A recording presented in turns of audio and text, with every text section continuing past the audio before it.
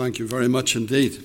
Friends, it's a joy to be back. You have no idea how much we value and appreciate the fellowship here at Points Pass, having spent several years here. We still talk about it as our church. When we're talking to people about what's happening, we say in our church, and then we realize, well, we're no longer part of it, but it's still our church. It's in our minds in that way. I sort of feel this morning that I'm like a bishop in that happened way out in the west of Ireland one time.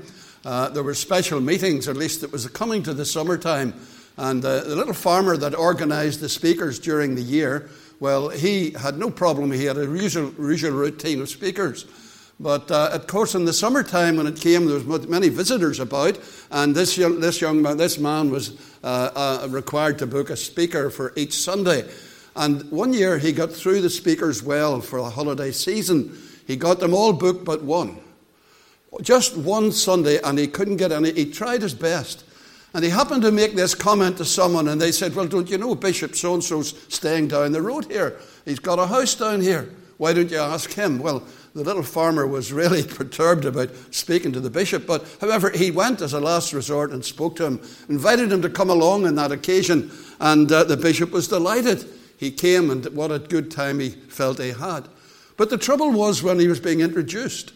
The little farmer was as nervous as a kitten, and he didn't really know what to say, and he explained how that they'd been looking around for a speaker, and he says, you know, a worse speaker would have done, but we looked everywhere and we couldn't find one.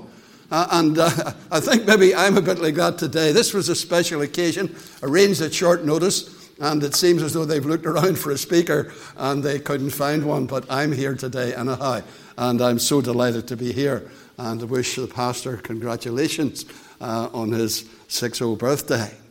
However, let's turn to the Word of God. Before we do, let's just pray. Father, we want to thank you for the occasion that we're here today. Thank you for the pastor, for his family, and we pray for his dear wife that soon her injury will be healed again. But Lord, we come today too to worship you. And we've come, Lord, that we might worship you in spirit and in truth. And so we need the Holy Spirit's help as we would open the holy Word of God. And we ask, Lord, that you will speak to each one of us and minister to us, each in our own particular needs. And grant as we leave this place, we will say truly, it was good to be here, because here we met with the Lord. Grant this to us, Lord, we pray, because we ask it for your glory, and in Jesus' name, amen. Amen. If you would open your Bibles, please, at Hebrews chapter 3. Hebrews chapter 3, and we're just going to read the first four verses of Hebrews chapter 3. But you'll notice that it begins with the word wherefore. Now, in the scriptures, where you get the word wherefore or therefore, you always ask yourself, what's it there for? And so that actually links it to the previous chapter. Now, we'll not be touching it initially, but we're coming back to it again, to what it's there for. So let's read the first four verses. Wherefore, holy brethren, partakers of the heavenly calling, consider the apostle and high priest of our profession, Christ Jesus, who was faithful to him that appointed him, as also Moses was faithful in all his house. For this man was counted worthy of more glory than Moses, inasmuch as he who hath builded the house hath more honour than the house. And every house is builded by some man, but he that built all things is God. May God bless to us that reading from his precious word. The book of Hebrews is known as a general epistle. And that's simply because it's not written to any particular church or to any specific person. It was written to Hebrew Christians who had been dispersed from Jerusalem around the time of the stoning of Stephen, and who found themselves suffering persecution from the society into which they had removed. So they were gone from out of the frying pan, as we might say, into the fire.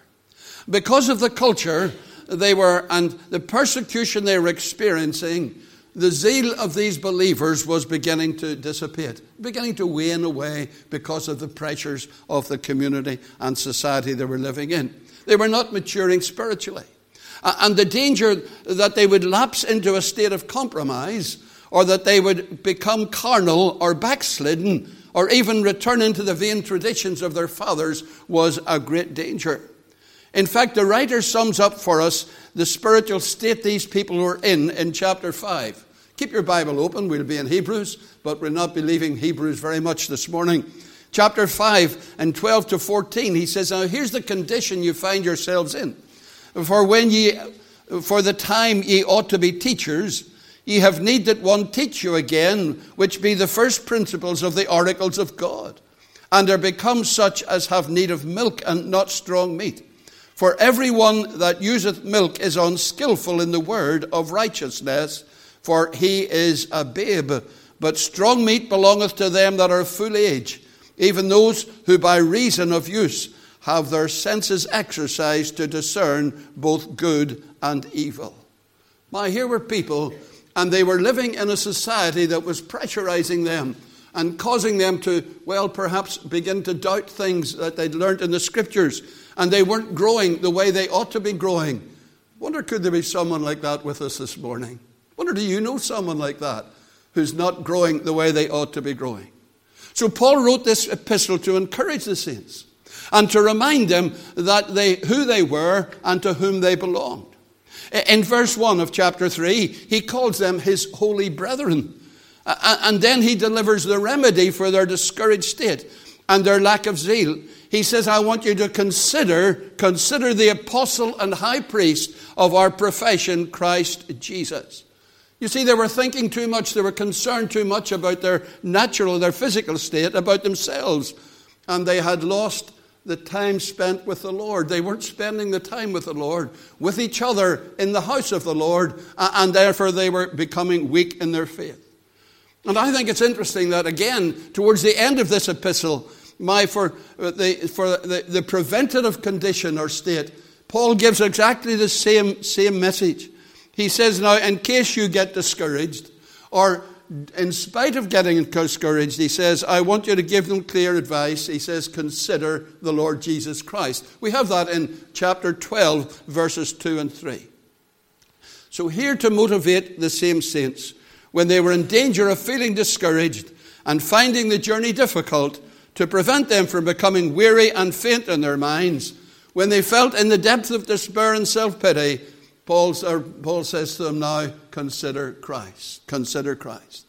You see, Paul's desire for these believers is what should be our desire for all believers in chapter 6, verse 1, that they should hold fast to the fundamentals of their faith, and that they should go on to perfection. Now, that's not ultimate perfection. That simply means go on to spiritual maturity.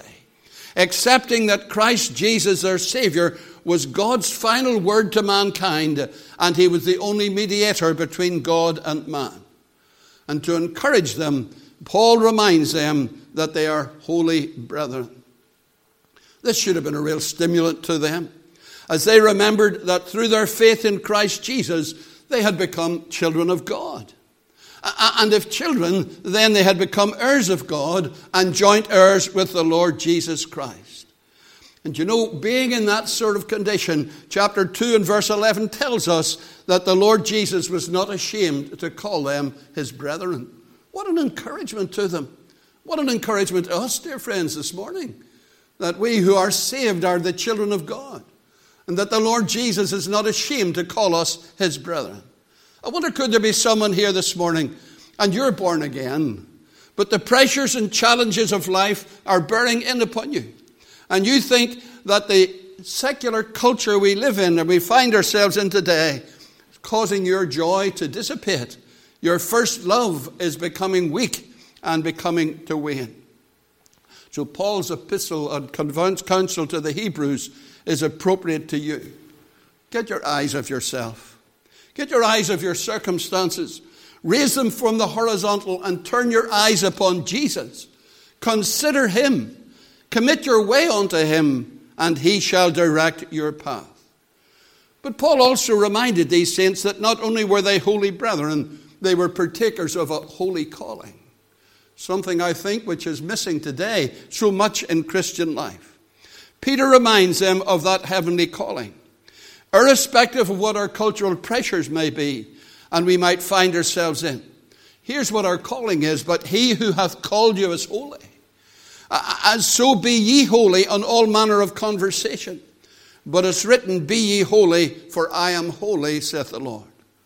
And this is where the Holy Spirit, who indwells us, exercises his ministry within us, if only we will allow him to do so. And because God never asked us to do anything for which he has not provided the resources, we can live holy lives and follow in Christ's steps that were holy, harmless, and undefiled. Holy, his relationship to God, I believe, it was the Godward aspect of his life. Harmless is the manward aspect of his life. He was harmless towards men. He was undefiled, and that was the selfward aspect of his life. And because of this, and because of these things, he was separate from sinners. And that doesn't mean that the Lord isolated himself from sinners. He didn't. No, he was separate. He was different from sinners. There was a distinction between the Savior and those who are godly around him. And that's how it ought to be for us today, dear friends. We are to be holy and Christ-like, so that we are different and distinctive from the sinful people, the ungodly people around us. Now, there's much more we could say about the Savior and Lord. So this morning, I'm going to do what Paul wanted to do with the Hebrews. I want us to consider the apostle and high priest of our profession, the Lord Jesus. Thinking about these two offices or ministries, the apostle and high priest, these are centered in the Lord Jesus Christ. And yet, they're very different from each other. They're very different. Yet they're complementary to each other, even though they're different. In fact, you could say that Christ's ministry, firstly, as his apostle, and secondly, as his high priest, took the Savior in two very different directions. Two very different directions. You see, the title apostle means a sent one. A sent one. So the apostle of our profession, the Lord Jesus, was sent from being with God to being with man. Don't we read that in Ephesians 4? When the fullness of time was come, God sent forth his Son, made of a woman, made under the law to redeem them that were under the law, that we might receive the adoption of sons. He was a sent one. He was the apostle. And when he came, he lived a sinless life. He died an agonizing but an atoning death. You remember he was buried and raised again from the dead. And the Lord Jesus have completed the work which he had been sent to do as an apostle, went from being a man amongst men to being a man in the glory. Now here's a wonderful truth, dear friends. And we'll see this in a moment. It's a wonderful truth that today there's a man in the glory. Now, it seems to me that it was after the Saviour's finished work at the cross that these two ministries of apostle and high priest, which were centered in him, were exchanged. I say that because when I turn to Peter's epistle, 1 Peter 3, I discover in verse 18, here's what it says, for Christ hath once suffered for us, suffered for sins, the just for the unjust, that he might bring us to God, being put to death in the flesh, but quickened in the spirit. I see that as his apostolic ministry. He was God's apostle, and that was his function that he was sent for. But when you go down to verse 22, it says, he has gone into heaven and is on the right hand of God, angels and authorities and powers being made subject unto him. Now, I see that as a high priestly ministry now. You see, having finished the work of God's apostle, the risen Savior is now engaged in his unfinished work in heaven as our great high priest. He is constantly and continuously representing us before his Father. My friends, it's important for us to grasp the fact that when we got saved, the Lord Jesus sustains a very precious threefold relationship to us in this present age. He's our Savior, he's our high priest, and he's our Lord. His relationship as Savior, of course, relates to our past. Salvation relates to my past, the time when the Savior redeemed me, bought me with his precious blood, and delivered me from the penalty of sin and from the powers of darkness. And through receiving him and believing on him, I can say today that he is mine. Dear Saviour, we were singing, thou art mine. How sweet the thought to me. Let me repeat thy name and lift my heart to thee. Mine, mine, mine, I know thou art mine. Saviour, dear Saviour, I know thou art mine. Yes, he becomes our Saviour. He saves us and he's our Saviour. And then we have his relationship as high priest. You see, having got saved, I go on to appreciate that the Lord Jesus is my high priest. He's in heaven. And that I cannot only say he's mine, but I can say I am his. I am his. And this is a precious truth to grasp, dear friends. Because it means if we're truly saved, then I am his as well as he being mine. And that means that I am not irrelevant. And I have his responsibility. It says, as our high priest, Jesus promised, I'll never leave thee nor forsake thee. It's as our high priest, he said, I am with thee always, even unto the end of the age. It's my high priest, I hear him say, my grace is sufficient for thee, and my strength is made perfect in weakness. You see, not only can I say that he is mine, but I am his. And then his relationship as our head. You see, when we become Christians, we're immediately placed or baptized into the body of Christ, of which he is the head. That means, dear friends, that we have become the bond servants of Christ. We are his, and he alone is our Lord. This also means that we can not only say that he is mine and I am his, but we can say he and I are one forever. He is forever only his. Who the Lord and me shall part. Ah, with what a rest of bliss Christ can fill the loving heart. Heaven and earth may fade and flee. Firstborn light and gloom decline. But while God and I shall be, I am his and he is mine. Isn't that a marvelous thing, dear friends? To think that he is mine and I am his and it's forever and forever. Paul actually gives us that in Romans chapter 8. He confirms that wonderful truth. He says, for I am persuaded that neither death nor life nor angels, principalities nor powers nor things present, nor things to come, nor height nor depth, nor any other creature shall be able to separate us from the love of God which is in Christ Jesus our Lord. It's not possible to remove the head and separate between the head and the body. The organism would be totally destroyed. And you and I who are in Christ, we are no longer simply a collection of individuals living as we please.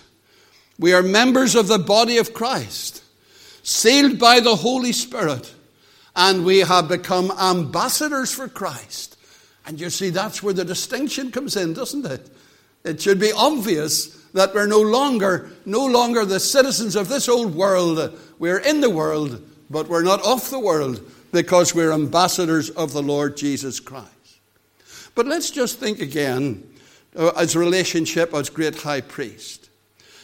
Did you ever consider why it was absolute essential for Jesus to suffer and die as God's apostle before he could become our great high priest? Well, I want to suggest to you, first of all, there are two key verses in chapter 4. It's only over the page from where you are. Chapter 4, verses 14 and 15. Seeing then we have a great high priest that has passed into the heavens, Jesus the Son of God, let us hold fast our profession. For we have not an high priest which cannot be touched with the feeling of our infirmities, but was in all points tempted like as we are, yet without sin.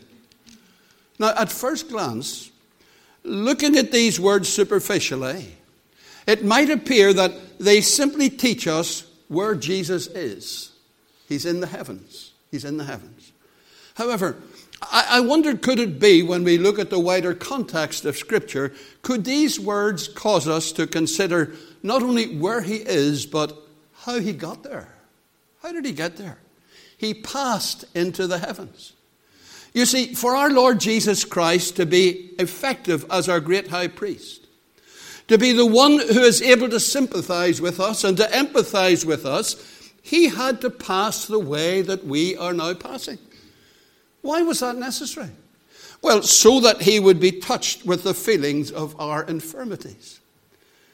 Why was it absolutely necessary for Jesus to become a man, to suffer abuse and be despised and rejected of men before he died? What qualities did the sinless, spotless Son of God require so that he could become God's apostle and die as the Lamb of God to take away the sins of the world? Or why did he have to endure the contradiction of sinners against himself in order that in his ongoing role in heaven as our great high priest he should be effective? Well, now, friends, this is where the wherefore comes in, you see, at the beginning of the verse, or the beginning of the text, wherefore. Because if you look through to chapter 2, you'll find wherefore. Verse 14, for as much then as the children are partakers of flesh and blood, he also himself likewise took part of the same. Why? That through death he might destroy him that had the power of death, even the devil, and deliver them who through the fear of death were all their lifetime subject to bondage. For verily he took not on him the nature of angels, but he took on him the seed of Abraham. Wherefore, in all things it behoved him to be made like unto his brethren, that he might be a merciful and faithful high priest in the things pertaining to God, to make reconciliation for the sins of the people. For in that he himself hath suffered being tempted, he is able to succor them that are tempted.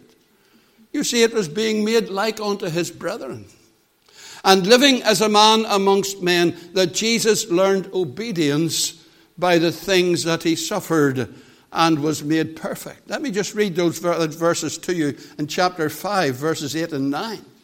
Because it tells us there that though he were a son, yet learned he obedience by the things which he suffered. And being made perfect, he became the author of eternal salvation unto all them that obey him. Now, we must be very careful when we read those verses. We must never think that the Lord Jesus ever passed from the state of imperfection to the state of being made perfect. These verses simply mean that through his human sufferings and through the persecutions that he endured as a man, Jesus became complete and perfect in human experiences. And that's why he had to do that, so that he would become a merciful and faithful high priest. What a precious thought this ought to be to us, dear friends, trying to live for him in this present evil world. To know that today there's a man in the glory, Christ Jesus. He's representing us in the presence of God as our great high priest. But he's one who has passed the way that we are passing and who knows all about our struggles. That's why we read in 4:15, for we have not an high priest that cannot be touched with the feelings of our infirmities. And when Jesus was here as God's apostle amongst men, he voluntarily subjected himself to every sinless human experience common to man, but which previously was unknown to him experientially. You see, there's the need for perfection. Remember at Sychar's Well. At Sychar's Well, the Lord Jesus Christ learned experientially what it was to be weary. He was weary in the journey. In the wilderness for 40 days, being tempted by Satan, we read that he was an hungered. He knew practically what it was to be hungry. When he hung on the cross, he said, I thirst. And he had learned practically what it meant to be thirsty. And at Lazarus' tomb, we read that Jesus wept. He learned practically what the pain of bereavement actually is. And while Jesus was here upon earth, he lived subject to every human experience. And now that he's in glory, there's not a pang that rends my heart, but the man of sorrows has a part. And I'm sure there are times, dear friends, when all of us, our lives, when the circumstances crowd in upon us, and we can't see through to the end of the tunnel, never mind that there might be a light at the end of the tunnel. And isn't it at times like this that we're tempted to ask the question, why? Ask the question, and to wonder, does Jesus really care about my situation? Friends, I want to assure you that because he is a merciful and faithful high priest, he does care. Didn't the hymn writer get it right? And I'm only quoting the first line of each verse. Does Jesus care when my heart is pained too deeply for mirth and song? Does Jesus care when my way is dark with nameless dread and fear? Does Jesus care when I've tried and failed to resist some temptation strong? Does Jesus care when I've said goodbye to the dearest on earth to me and my sad heart aches till it nearly breaks? Is it aught to him? Does he see? Oh, yes, he cares. I know he cares. His heart is touched with my grief, and when the days are weary and the long nights dreary, I know my Savior cares. Beloved, be assured, our Lord Jesus Christ, who is our representative in the presence of God, has passed the way that we're passing, and he's touched with the feelings of our infirmities. Let's just gather that all up for a moment, because it's important. As we consider the Lord Jesus Christ functioning as our great high priest, surely it'll prevent us from becoming weary and faint in our minds. Because if we're following him, he who is our shepherd leads us only in paths of righteousness. And that's where we should be just now. In fact, he's gone a little bit further than us, because he'd been striving against sin and he paid the ultimate price of going to the cross. Beloved, Jesus never asked you and me to do anything that he himself has not already done, or to pass anywhere that he himself has not already passed. And it's because the Lord Jesus, as God's apostle, became a man, and he himself suffered being tempted in all points like as we are, that he understands the depth of our temptation, and he understands the degree of our weaknesses.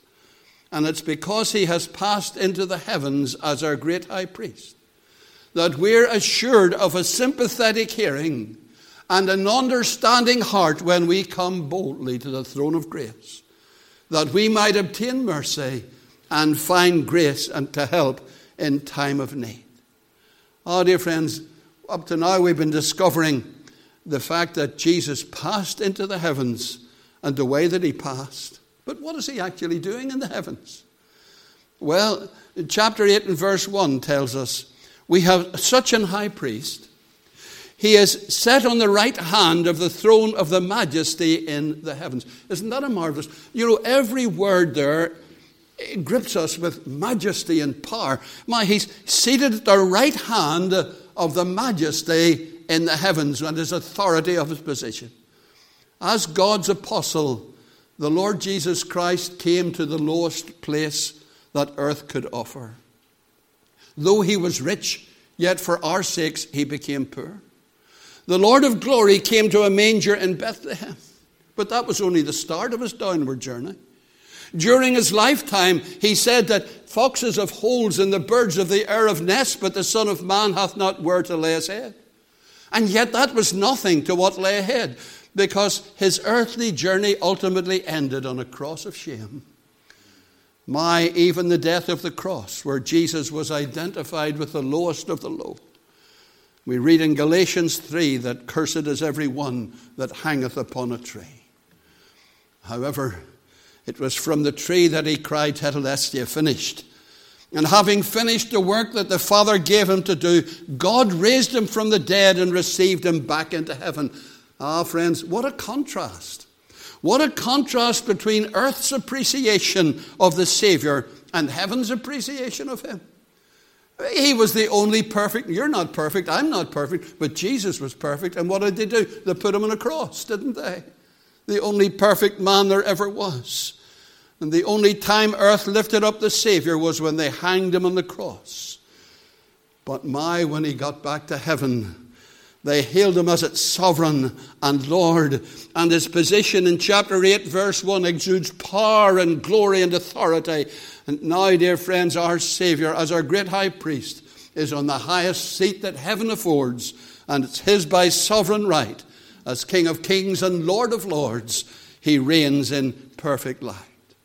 So, first of all, we've established, and how he got to heaven. and then his purpose in heaven. You know, the Scripture reveals to us that Jesus has a threefold purpose in heaven. First of all, he is a mediator. Now, a mediator, his ministry as mediation is a ministry that relates to sinners. You see, a mediator is someone who comes between two opposing parties. He knows both parties and he endeavors to bridge the gap by bringing the two together in a state of harmony and reconciliation. And because we were all born as sinners, there's an infinite gap. There's a great gulf fixed between us and God. And the Lord Jesus Christ's role as mediator was implemented when he died on the cross. Because it was on the cross with two arms outstretched to save that he bridged the gap between sinful man and a holy God. It was at Calvary, by the shedding of his precious blood, that he opened up a way by which you and I can be brought near to God, because we were far off. We can be reconciled to God because we were enemies of God. And beloved, if you're not saved this morning, if you've never been born again, whatever you might think, the Bible teaches us that you think what you're thinking because your thought pattern has been blinded by Satan. It's been blinded by Satan. Your thoughts are at enmity with God. You're not in God's family, you're in Satan's family, and you're an enemy of God. That's where you are this morning. My dear friends, it couldn't be worse than that. Couldn't be worse than that. But because God loves you, because he loves you so much, he sent his only begotten Son, the Lord Jesus Christ, as his apostle, to die for as a sacrifice for your sins. To die not only as a sacrifice for your sins, but to die as your substitute, so that you need not remain at a distance from God. But, dear friends, and you need not endure eternal torments. What a marvelous ministry he has. There is one mediator between God and man, the man Christ Jesus. The idea today is there's many ways to God. What a lie from the pit of hell. There's only one way. Jesus didn't say, I'm an alternative way to heaven. He didn't say, I'm an optional way to heaven. He says, I'm the exclusive way. No man cometh to the Father but by me. We praise God for his ministry as a mediator on behalf of sinners. And he'll save you today if you're willing, because this man is able to save them to the uttermost, all who come unto God through him. Secondly, he has a ministry not only for sinners, but he's a ministry for saints. He's an intercessor. He's an intercessor. He ever liveth to make intercession for us. We have already seen the great blessing of his intercessory ministry to those of us who are saved. To realize that there's a man in the glory, one who is touched with the feelings of our infirmities, one who understands our human weaknesses. Praise his name. He's praying just now for you and for me. When we don't know how we should pray, isn't it precious to remember that Jesus is praying for us? What a precious promise and thought that is. To sinners, he's a mediator. To saints, he's an intercessor. But friends, beloved, to sinning saints, he's an advocate. He's an advocate. Now, we know that God's people ought not to sin. But unfortunately, because we still have the old nature, the flesh within us, the flesh lusteth against the Spirit. And from time to time, we do sin. We do sin. Therefore, John says, if any man sin, we have an advocate with the Father, Jesus Christ the righteous, and he is the propitiation for our sins, and not for ours only, but for the sins of the whole world. You see, when a Christian sins, dear friends, there are two processes which take place, one on earth and one in heaven. On the one hand, on earth, the requirement is in 1 John 1:9. We who are sinning saints must come to the throne of grace and confess our sin. For if we confess our sin, he is faithful and just to forgive us and to cleanse us from our sin. Isn't that amazing love? Amazing love. That's what should happen on earth when saints sin. But what happens in heaven is when we confess our sins, a process begins. You can read through Revelation chapter 12, I think it is, the devil is cast out of heaven. He has access in heaven, and he's there as the accuser of the brethren. You see, when a saint sins, the devil sets it up before God. Oh my, he maligns us before God the Father. Now, I know you know this scene, but it's worth repeating. Can you imagine a courtroom scene, dear friends? And you have sinned as a believer, and you've come and you've confessed your sin, and you're in the dock, as it were. And across the way, there is the accuser, the devil himself. And he's there to accuse you. And on the bench, there's God the Father. But your advocate is God the Son. And the devil gets up and he says, now, God, on such and such a date, that fella Crawford did such and such a thing. And then my advocate gets up. Unlike a human advocate, he doesn't say, Father, this fella Crawford's not a bad lad. He hasn't a bad record. Doesn't say that sort of thing. He simply says, Father, Crawford is guilty. But I have paid for those sins. I have paid for those sins. Do you know what the Father says? There is therefore now no condemnation to them who are in Christ Jesus. I tell you, friends, we have a wonderful Savior. We have enjoyed or are enjoying a wonderful salvation.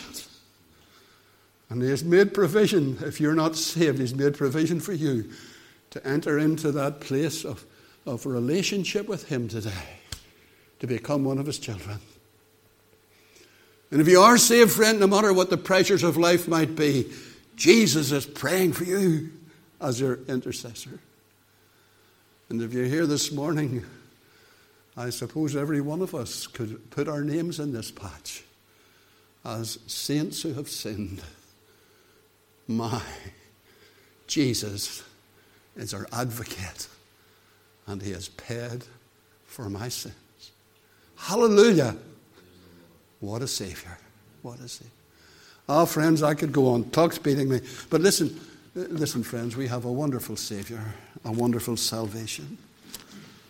And wonders, it's not just a static experience becoming a Christian. It's not something that happened historically and there's no more. No, it's a progressive thing. It's something that grows and grows on to perfection, is what the apostle said ought to be the case. Let's pray together. Father, we have just joyful hearts today, knowing what you have done for us and what you are doing for us. And yet we're humbled, Lord, to realize that we who were unworthy of the least of these your blessings, Father, can enjoy every one of them. And we thank you for your great salvation. Thank you for your Son, the apostle that you sent. Because, Father, truly he finished that work in the most amazing way. Completely finished, defeating Satan and death and hell. And Father, we thank you that that was just the start of his work, because as our great high priest, he ever liveth. And he's there at your right hand, and he's making intercession for us. Ah, Lord, we just praise and thank you for that. He understands all about our struggles. And Father, we thank you for his advocacy. Because we all sin, Lord. We all do. But we thank you that when we do sin, if we confess it, he steps in as our advocate. And he pleads his precious blood that cleanses from all sin.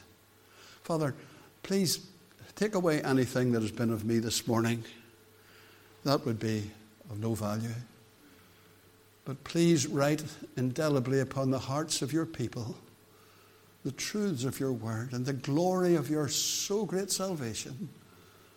And help us to be people, Father, who are not static, but who are going on growing in grace and in the knowledge of the Lord Jesus, experientially, day by day and week by week.